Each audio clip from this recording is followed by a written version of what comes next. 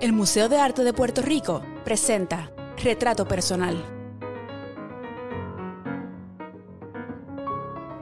El programa de asistencia al artista del Museo de Arte de Puerto Rico presenta la tercera temporada de Retrato Personal, proyecto iniciado en el 2015 dedicado a recopilar la historia de las artes plásticas de nuestro país, a través de las experiencias de sus principales actores, los artistas puertorriqueños.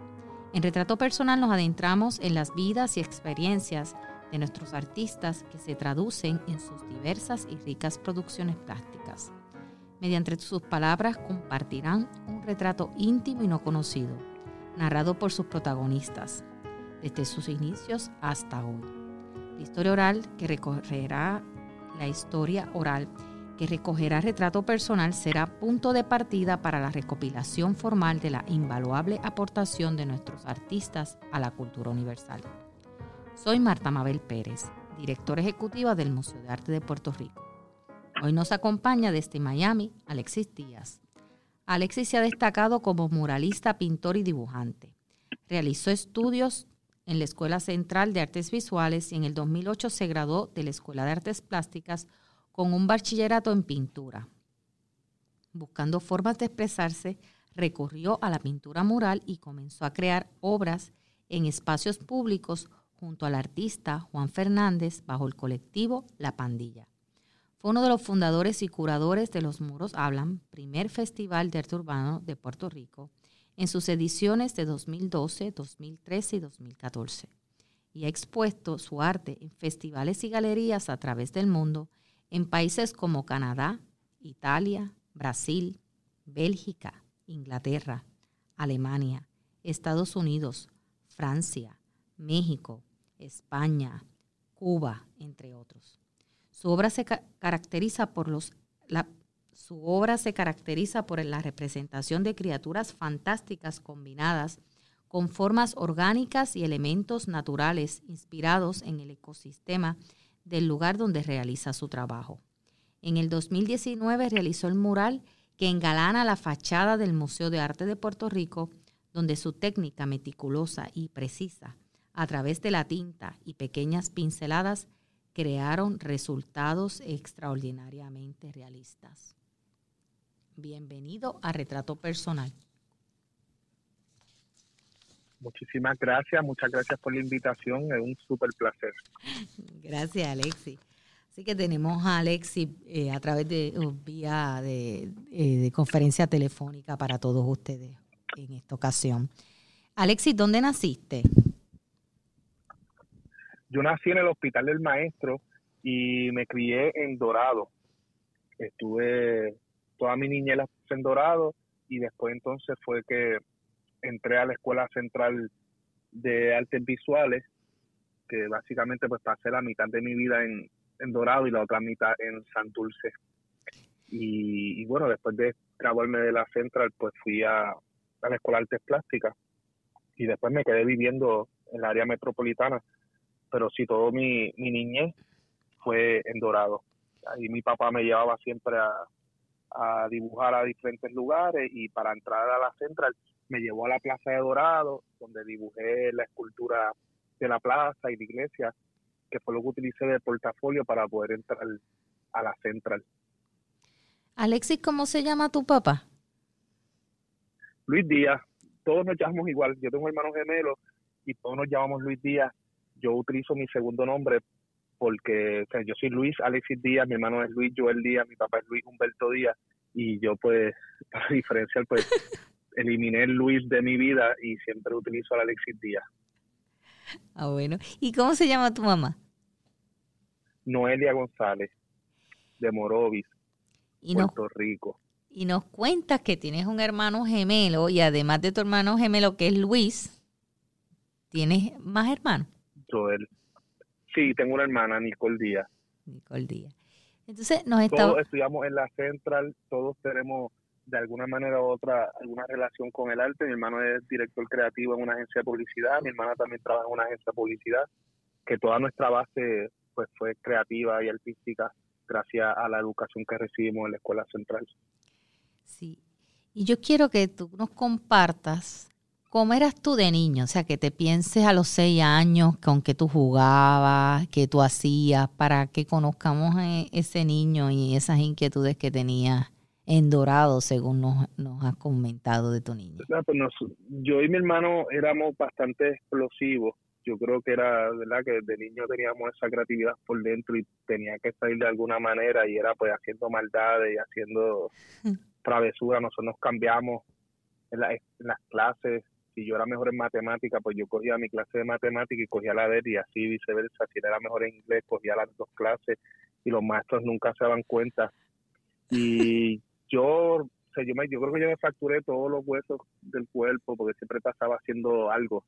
Me rompí la cabeza, me rompía los tobillos, las rodillas, me rompí una vez el hombro. Siempre estaba haciendo algo donde, o sea, siempre era algo creativo de alguna manera u otra, aunque ahora uno lo pone a pensar y yo decía que era realmente medio estúpida las cosas que hacía, pero sí, todo el tiempo éramos interactivos. Para mi mamá fue bien difícil. O sea, mi papá nos metió en una escuela de monjas cuando éramos pequeños a ver si nos enderezábamos un poco. Después nos metió a los cadetes del Navy. Él siempre trataba de ponernos en algún lugar donde nos dieran un poquito más de seriedad, pero no lo logró. Y siempre fue así. Siempre éramos súper explosivos y siempre nos metíamos en muchos problemas. Te recuerdo siempre en la central. Bueno, en la escuela católica nos terminaron prácticamente votando de la escuela católica, y nos metieron a los cadetes del Navy, nos terminaron votando los cadetes del Navy, y así éramos. Y no era que éramos malos, simplemente porque éramos creativos, nos pasábamos haciendo maldades todo el tiempo. Sí, y muchas veces, en el caso de tus padres y la importancia, ¿verdad?, de uno identificar una actividad que hagan los hijos, ¿verdad? Porque pues la naturaleza humana no tiene que moverse y eso es necesario para el desarrollo humano. Pero es curioso.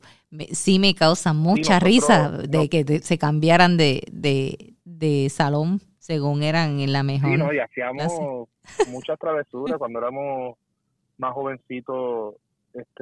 Simplemente cambiamos de acuerdo, ¿verdad?, de que nos resultaba mejor para nosotros en muchas cosas. O sea, de niño, mi hermano decía algunas cuando se metía en problemas, no, yo soy Alexis, y así siempre estábamos intercambiándonos en diferentes situaciones. ¿Y cuándo es que tú tienes tu primer recuerdo de ese primer dibujo que hiciste? ¿Fue en escuela elemental?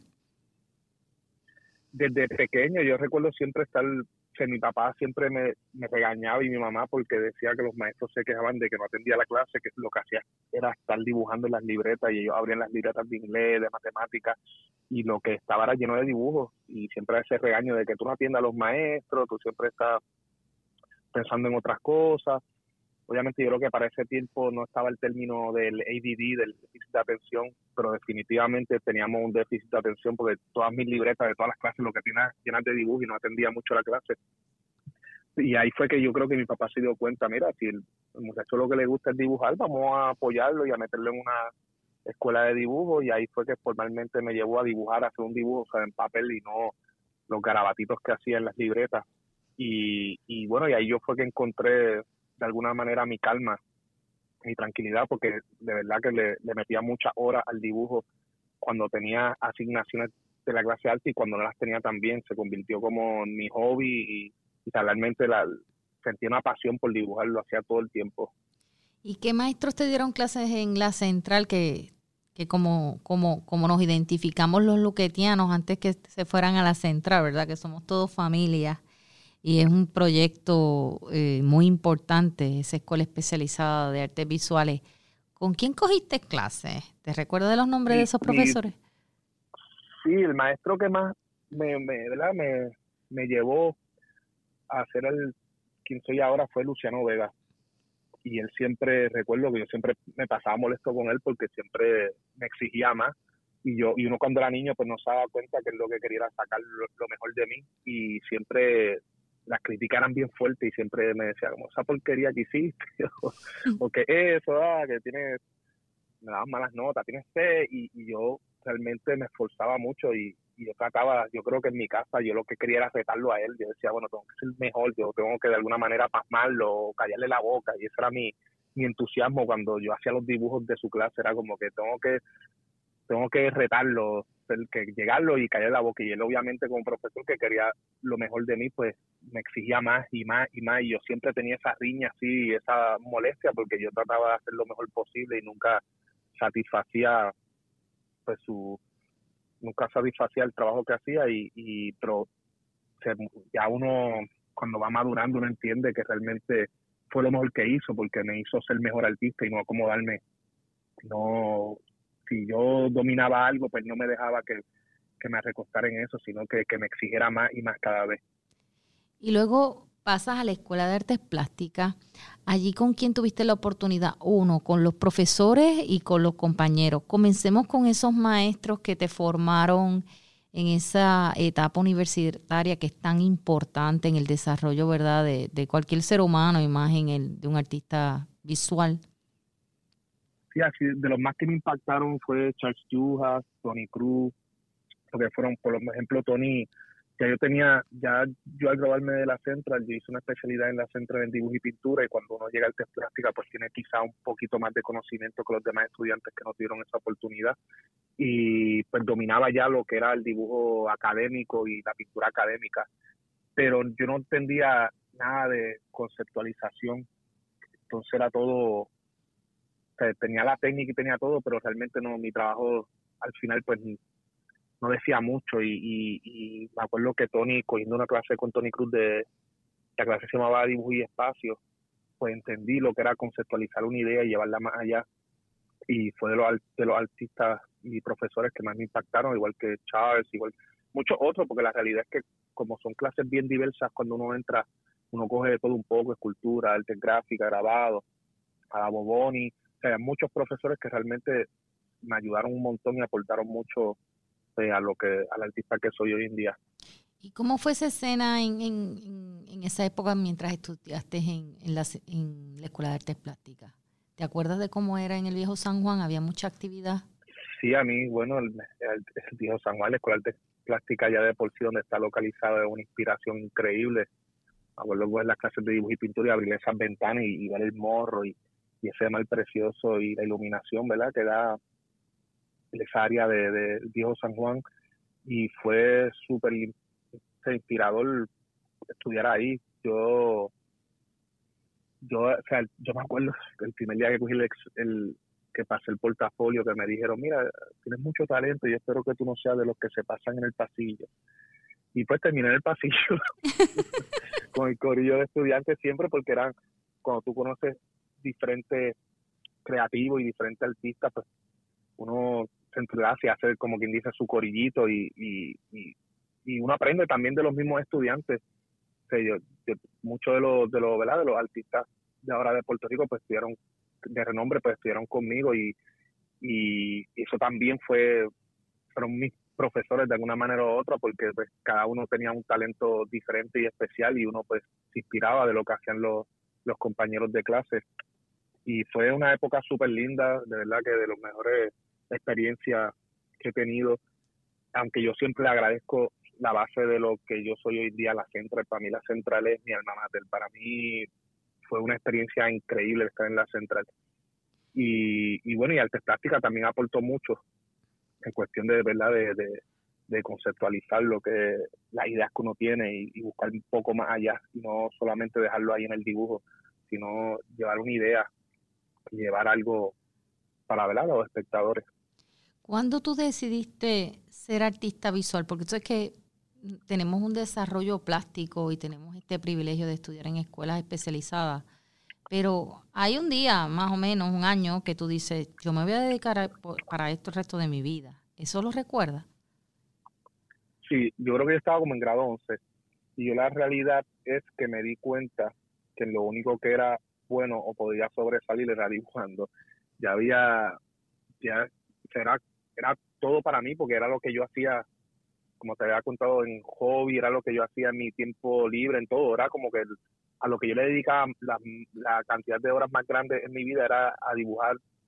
Y llegó un momento que pues que le expliqué a mi papá y a mi mamá, mira, yo creo que esto es lo que yo quiero hacer, y ellos, con la preocupación que tiene todo padre cuando ¿verdad?, le hablan de que su hijo quiere ser artista, pues mi papá, mira, que tú crees si mejor estudias leyes, y mi mamá también, y ellos estaban súper preocupados con la educación que yo quería escoger y al final yo le expliqué, mira, yo creo que la realidad es que yo soy bueno en esto, creo que soy bueno, creo que me puedo destacar y yo siempre lo tenía bien claro que uno debe dedicarse a lo que realmente uno le gusta y le apasiona porque es lo que uno puede ser grande, o sea, si le dedica toda esa hora y le pone el respeto que se merece la profesión, pues puedes destacarte y ellos, pues fue un poquito complicado para ellos, lo entendieron, aunque quizás no era lo que ellos querían y al final, pues cuando empezaron a ver que me metían en algunas convocatorias y tenía la oportunidad de ganar algunas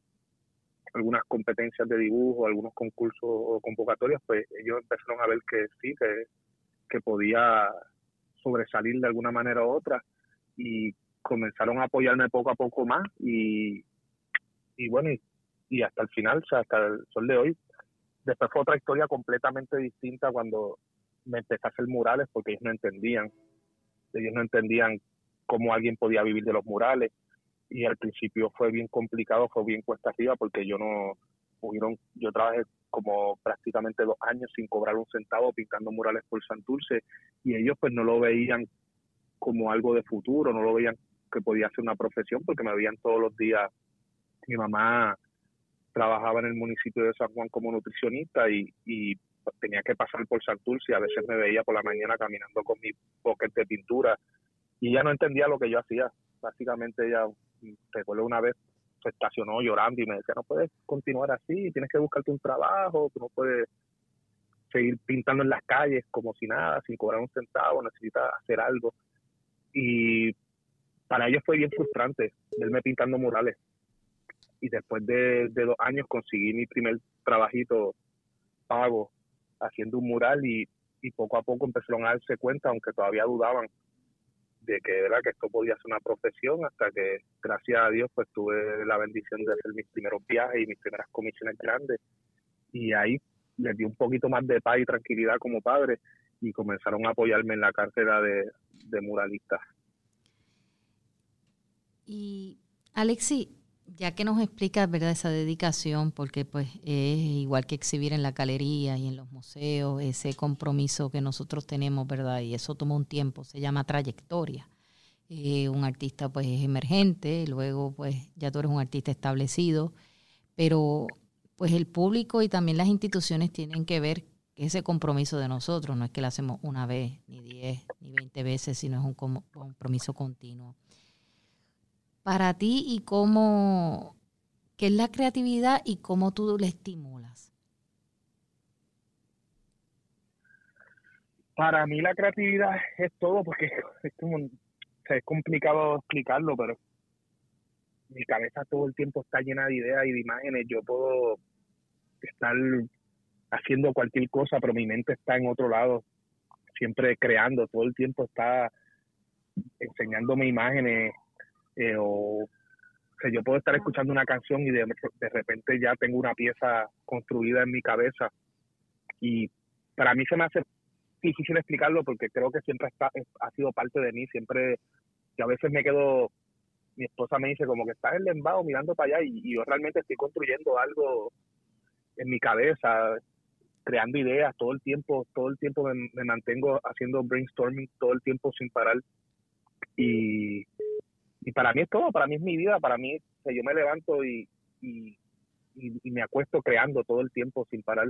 Yo creo que cualquier actividad que haga en el día, yo puedo estar cocinando, pero en mi mente está moviéndose y creando imágenes y formando ideas 24 horas sin parar.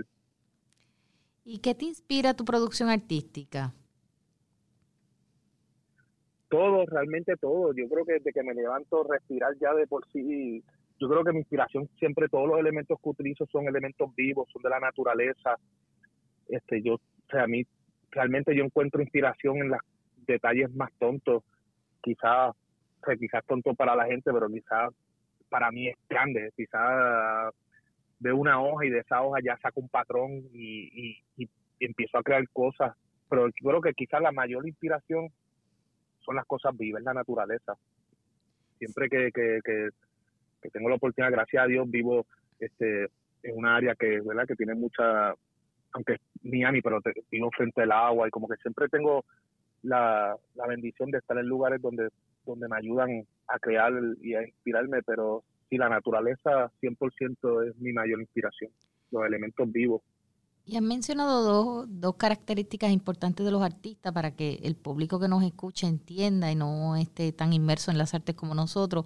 Uno es el flow, la creatividad es un flow que una vez uno comienza ese proceso creativo, está 24 horas del día pensando cómo resolver esa idea que uno tiene en la mente y cómo plasmarla. Y lo otro también es la observación. El artista visual es un observador de primera liga y todo lo que hace es observar su medio ambiente nuevamente para identificar diferentes figuras y poder también plasmarlas. Y algo importante dentro de la carrera del artista visual, Alexis, ¿cómo tú desarrollaste tu lenguaje plástico? ¿Cómo fue que tú llegaste y dijiste, esto es lo que yo voy a hacer?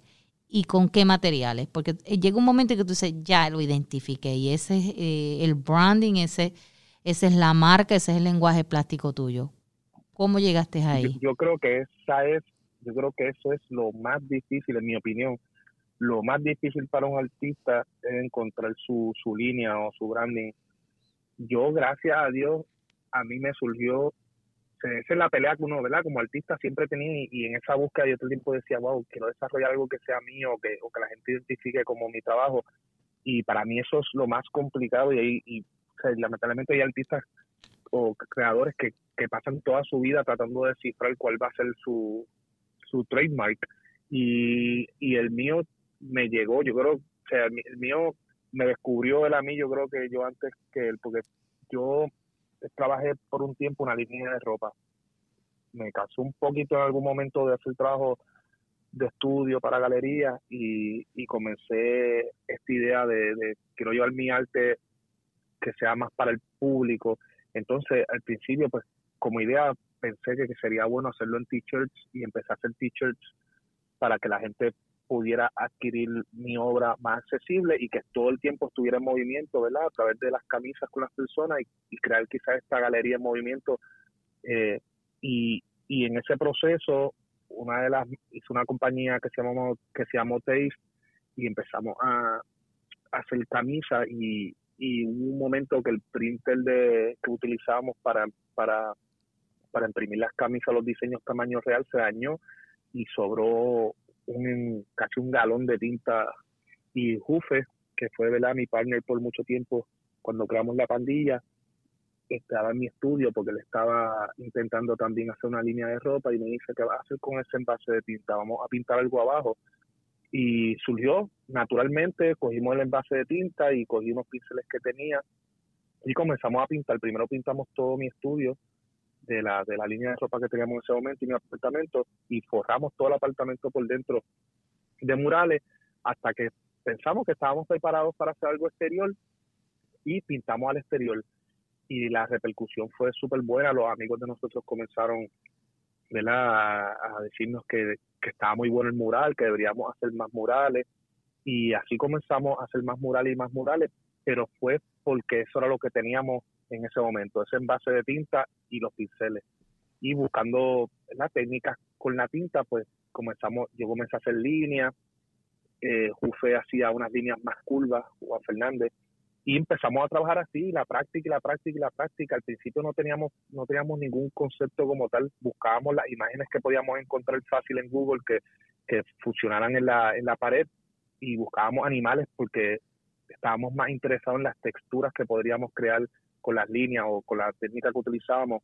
Y poco a poco, mientras fui ya viajando, cuando comencé a viajar y pintando murales, entendí que realmente pues que tenía que cogerlo un poco más en serio, y ahí fue que entonces empecé a buscarle un tema que me sintiera relacionado y que realmente me gustara, que no me cansara de trabajarlo, y comencé a cambiar ya más la idea. Empecé a trabajar en espacios específicos y las ideas venían de esos espacios específicos para respetar el ambiente donde vivían las personas donde pinto, y la idea comenzó a ser otra, de que okay, yo voy a llegar a este lugar, yo soy un invasor prácticamente porque voy a llegar allí, voy a pintar un mural, me voy, y lo más probable es nunca visite más este lugar, y les voy a dejar una pieza donde ellos van a tener que convivir con esa pieza y con esa imagen por largo tiempo.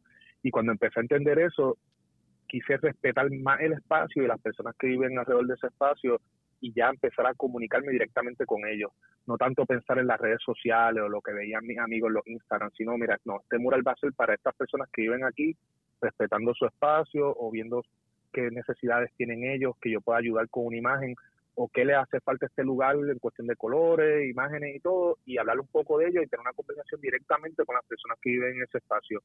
Y desde ese momento comencé a trabajar de esa manera, llegar unos días antes de comenzar el mural, hablar con las personas que viven alrededor, hacer un pequeño estudio de su flora, de su fauna, ver cómo actuaban, si era un lugar, una área agresiva, si era una área pasiva, y saber cómo podía yo balancear esa área con la imagen que les iba a dejar.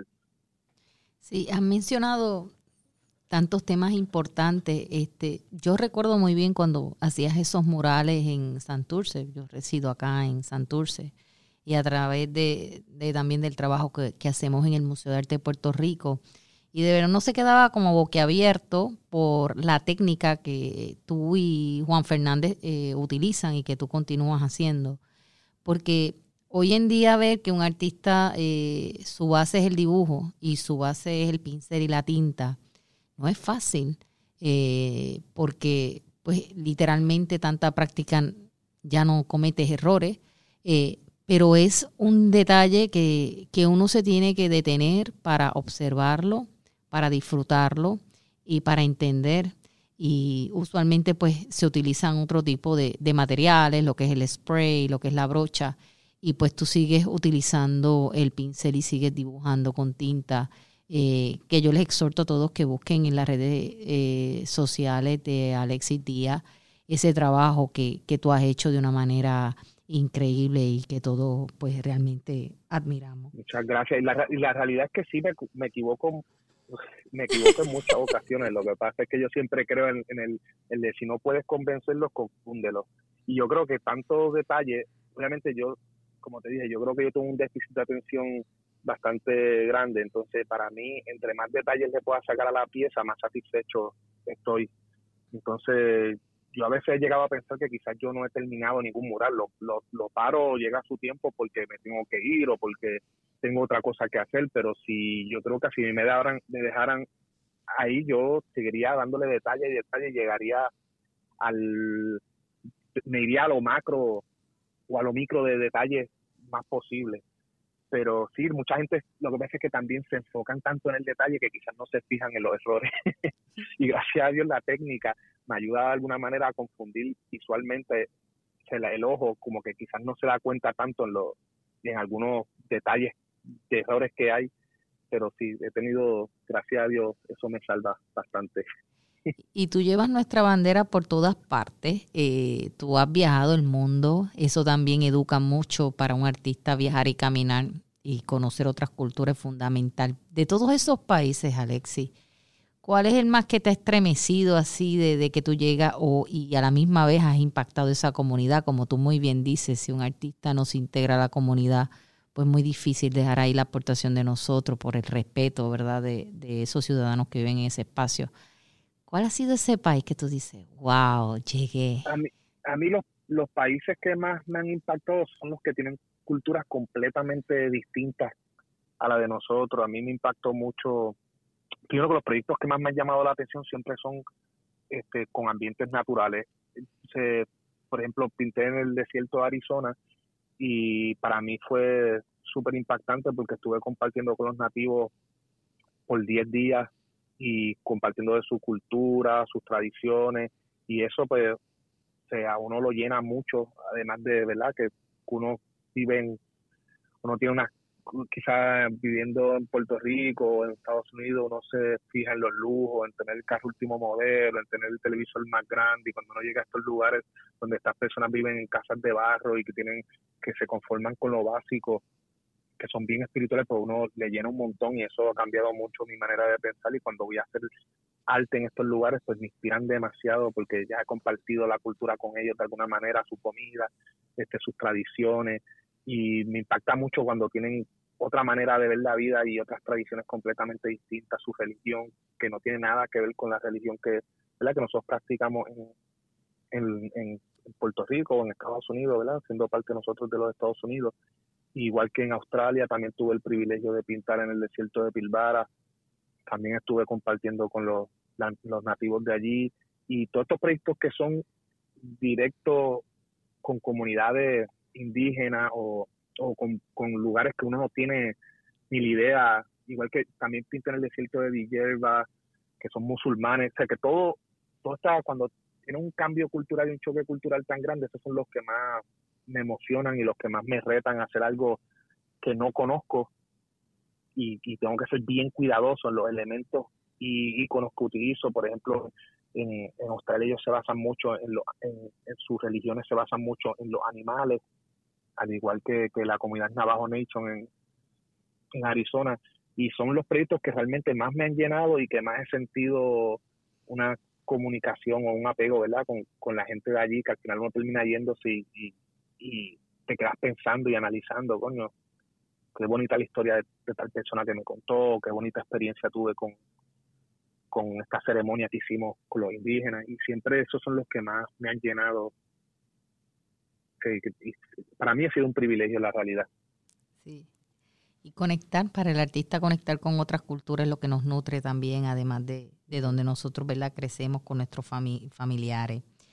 Y definitivamente mi manera de pensar ha cambiado a través de los viajes. Cada vez que llego a otros lugares uno ve todo de manera distinta, al igual que uno aprecia más ser puertorriqueño y aprecias más tu cultura, porque estando lejos uno, o sea, le hace falta esos pequeños detalles, como quizás el sonido del coquí, que ya estamos tan acostumbrados y pasar desapercibido como estás en Puerto Rico, pero estando afuera uno dice, wow, que mucha falta me hace, detalles, nuestro café, la gente en Puerto Rico, y uno aprecia todas las cosas que nosotros tenemos como puertorriqueños cuando está afuera, porque realmente te das cuenta que vivimos en un paraíso, de que muchos lugares que he viajado que las playas son oscuras, o sea, la gente es seca, y de momento uno llega a Puerto Rico y ve la felicidad de la gente, lo que tenemos nosotros, las capacidades que tenemos como puertorriqueños y nuestros recursos naturales. La realidad es que Puerto Rico es único en el mundo. Yo felicito a tus padres porque realmente tú has viajado el mundo y tú sigues hablando como puertorriqueño con todas nuestras expresiones autóctonas, y eso pues es bonito, ¿no? Cuando uno viaja y saben cómo nosotros nos expresamos acá en la isla, que es muy diferente, ¿verdad?, en diferentes áreas donde vive Puerto Rico. Y esto lo menciono porque es importante, como dije durante la introducción, que tú estás ahora establecido en Miami. Así que uno te escucha y parece que estás aquí en Santurce, al lado mío, pero realmente ya tú tienes una residencia donde también hay muchos puertorriqueños. ¿Cómo percibes el intercambio cultural entre los puertorriqueños de aquí y de allá? Pues aquí, pues es que es difícil, porque realmente aquí cuando yo llegué, las amistades que tengo muchas amistades que tienen su residencia, ¿verdad?, que continúan residiendo en Puerto Rico, y pues que me hace fácil conectar con ellos porque siguen siendo, como quien dice, 100% boricuas y baritos. Y bueno, y hay algunos que son de padres puertorriqueños, y obviamente ya su manera de hablar y todo eso pues completamente distinta. Ya no se sienten, ellos se sienten puertorriqueños, pero la realidad es que uno como puertorriqueño dice, no tienen las mismas, utilizan las mismas palabras, o quizás, yo siempre intento de no cambiar mi manera de hablar. Mi esposa siempre me dice, tú te has quedado criollito, eso tú hablas como si te hubieras quedado en Puerto Rico, y la realidad es que yo trato de no cambiar esa manera de hablar, porque es lo que nos identifica como puertorriqueños, y cada vez que yo viajo para proyectos y festivales donde hay artistas de otros países del mundo, eso es lo que me identifica a mí. Ellos dicen, corillo, vamos a beberse, todas estas palabras que nosotros usamos a diario, que para ellos resultan graciosas, ellos siempre me dicen, tú sí que eres bien bori, y eso a mí me llena, porque yo siempre quiero tener mis raíces bien adentradas a Puerto Rico y bien marcadas, y lo voy a intentar con mi hija, que aunque ella vive aquí, siempre voy a tratar de inculcarle todo lo más boricua que pueda, porque eso es lo que, yo creo que eso es lo que me diferencia quizá en estos momentos cuando yo viajo y me conecto con gente de Argentina, con otros artistas de de diferentes países latinoamericanos, ellos se dan cuenta que dicen, no, para este muchacho es súper boricua, y eso a mí me llena, y yo siempre he dicho que yo me siento, cuando viajo a todos estos lugares, yo me siento como un deportista en las Olimpiadas. Yo siempre trato de representar a Puerto Rico y que sepan que el artista que está yendo ahí es puertorriqueño, que sepan que yo estoy llevando un poquito de mi cultura. Quizás no se refleje en el mural, pero sí en la comunidad, y la gente se dan cuenta de que, mira, este muchacho viene de la isla, mira cómo habla, mira cómo hace las cosas, mira cómo pone la música, mira lo que escucha, todo el tiempo está alegre, siempre está sonriendo, porque nosotros los puertorriqueños somos así, nosotros somos escandalosos, nos gusta poner la salsita mientras pintamos, si me ofrecen un palito de ron me lo tomo con mucho gusto, y así como que siempre trato de que se vea esa mancha de plátano en cada lugar que voy. Y me gustaría, para que el público te contextualice a nivel internacional, que tú eres uno de nuestros artistas urbanos a nivel mundial con un reconocimiento sobresaliente, que menciones algunos de esos artistas urbanos que tú has conocido, para que todo público, y más los jóvenes que aspiran, ¿verdad?, y que anhelan pintar muros también, pues sepan con quiénes tú jangueas, como dicen los puertorriqueños, a nivel internacional, porque tú vives en una comunidad internacional artística importantísima actualmente.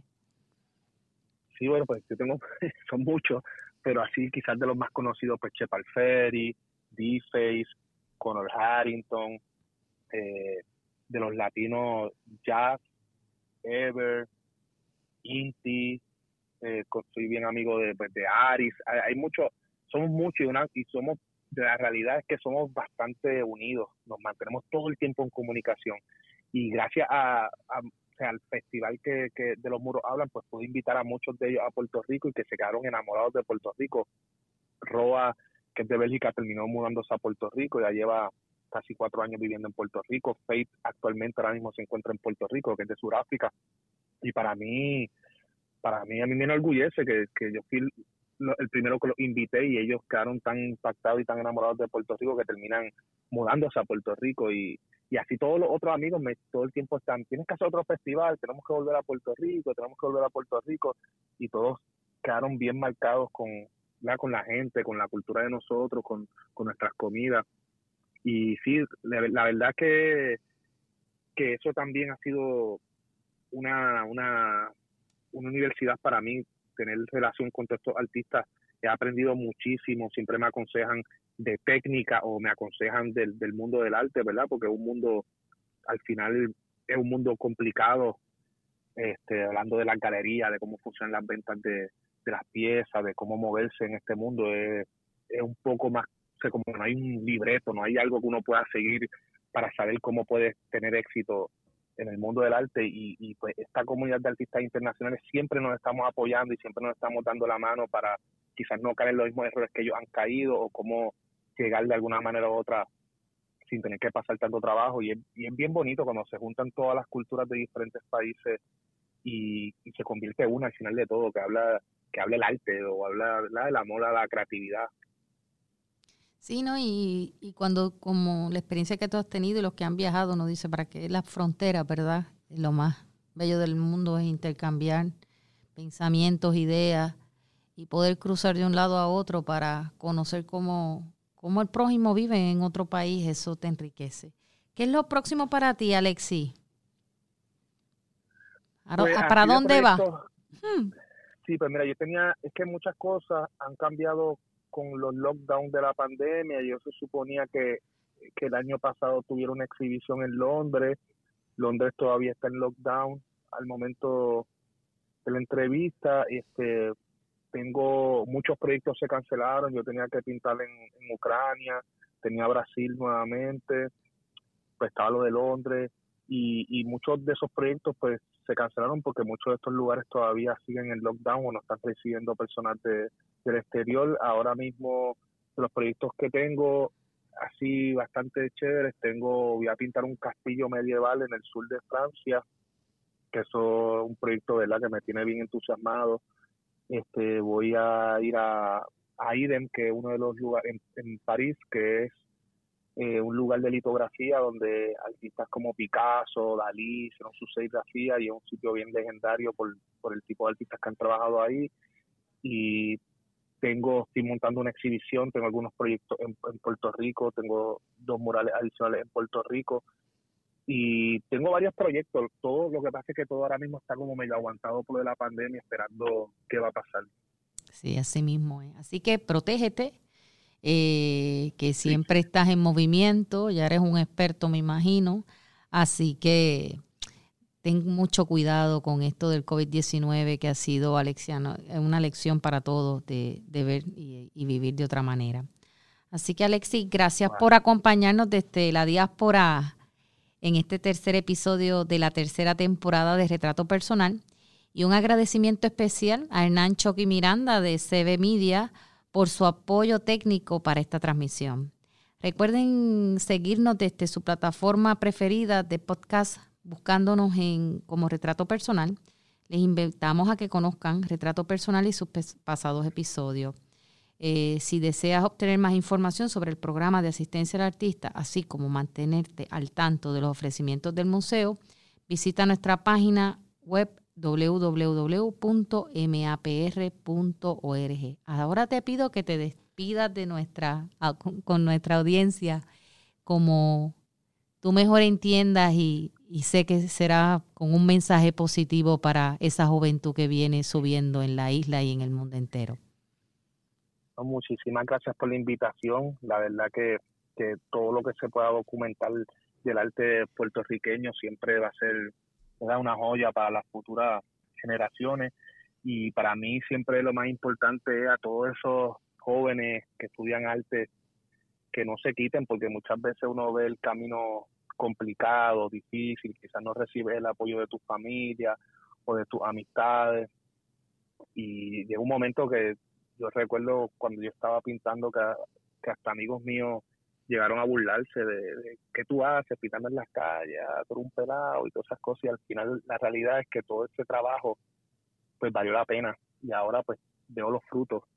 En aquel momento sí, llegó un momento que quizá uno piensa, wow, pues voy a dedicarme a otra cosa, voy a dejar esto a un lado, pero yo pienso que el momento siempre va a llegar, y si tú le dedicas con todo el corazón y es tu pasión real, lo vas a lograr tarde o temprano, y la realidad es que es una vocación súper bonita y que te va a llenar más que cualquier otra cosa que decidas hacer.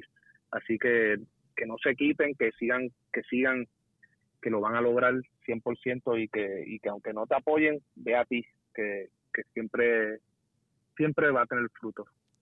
Y yo quiero pues recordarles que uno de los murales, si no el más bonito, es el de la fachada del Museo de Arte de Puerto Rico. Así que si quieren venir a ver de primera mano este gran artista y sus producciones, que son sorprendentes, y no hay nadie que pase frente al museo que no se tome una foto, visítenos, conózcanos, y conozcan no tan solo la obra de nuestro queridísimo Alexis Díaz y de nuestros artistas que viven en la diáspora, que son tan importantes para nosotros en el Museo de Arte de Puerto Rico, que vean el mural, que es la bienvenida, que pasen la puerta y que descubran sobre 300 artistas que tenemos exhibidos en el museo. Así que, Alexis, gracias, un abrazo, hermano, y espero verte pronto.